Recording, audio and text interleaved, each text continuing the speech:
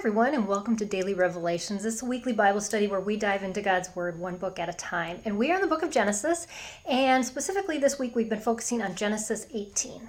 And if you've never joined us before, what we do is we use a different precept method every day, which I will tell you about how to do and all of that. And we just see what God will reveal to us day after day after day, because God wants us to keep coming back. It's about a relationship. It's about what He has to teach us, about what He has to show us. It is about what He has to correct us on. A lot of things. So anyways, but I just encourage you to dig into God's Word. What I share with you is not a Bible study teaching. It's an encouragement for you to do the same thing as I do. And I'm just going to share with you what God shared with me as an encouragement. So being in Genesis 18, read through the chapter, but the precept method that we use on day 4, which that is today, is we look at the who, what, when, where, why, and how of this chapter. And as you do that, what I do often is I just write out in my journal all those things, and then I just fill it in as I'm reading it through, because there's who is in multiple places, and what is in multiple places, where is multiple sometimes. So what you need to do then is look back over your notes and what's something that you haven't seen before? How is God speaking to you through that? And oftentimes for me, it's one of those things. This time, it was a connecting factor between all of them that really jumped out at me. So I just want to encourage you, just because the last time you used this method, it worked out this way, doesn't mean that it's always going to work out that way. The Holy Spirit is very creative, and He wants to teach us things that keep us on our toes and keep us in relationship with Him, not just trying to do this. Yes, I did my Bible study, check. I prayed, check.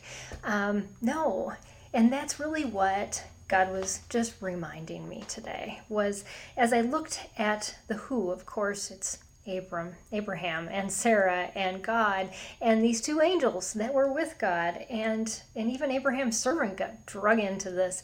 And then the what, though, was the hospitality that Abraham set aside time. He prepared the place. He invited God in.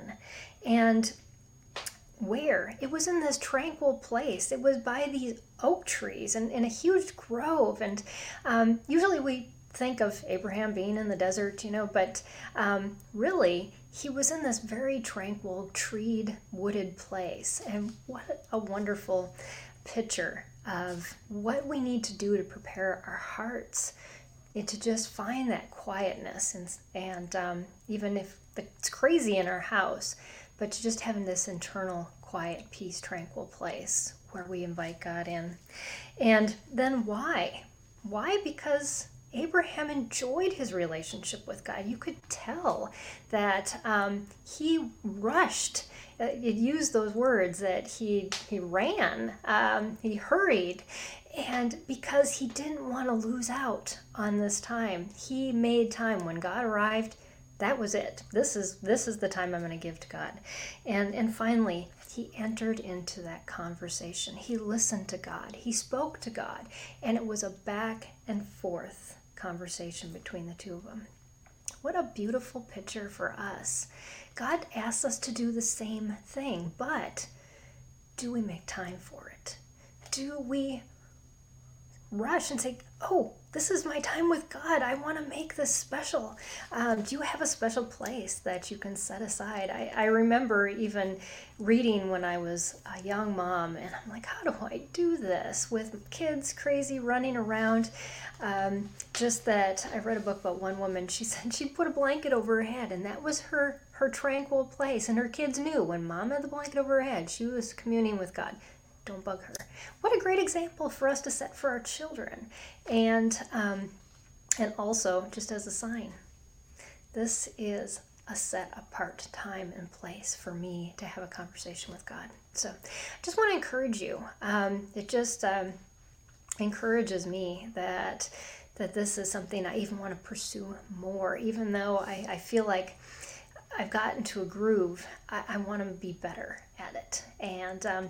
And so I hope that's an encouragement to you. Dig into God's Word, see what He has to say to you, and I'll be back for the very last lesson of Genesis 18, and probably in a couple days. I'm headed on a women's retreat today, so I probably won't have internet capability, but when I come back, I'll share with you what God shared with me on day 5. So have an awesome day, and I will see you then. Bye, everyone.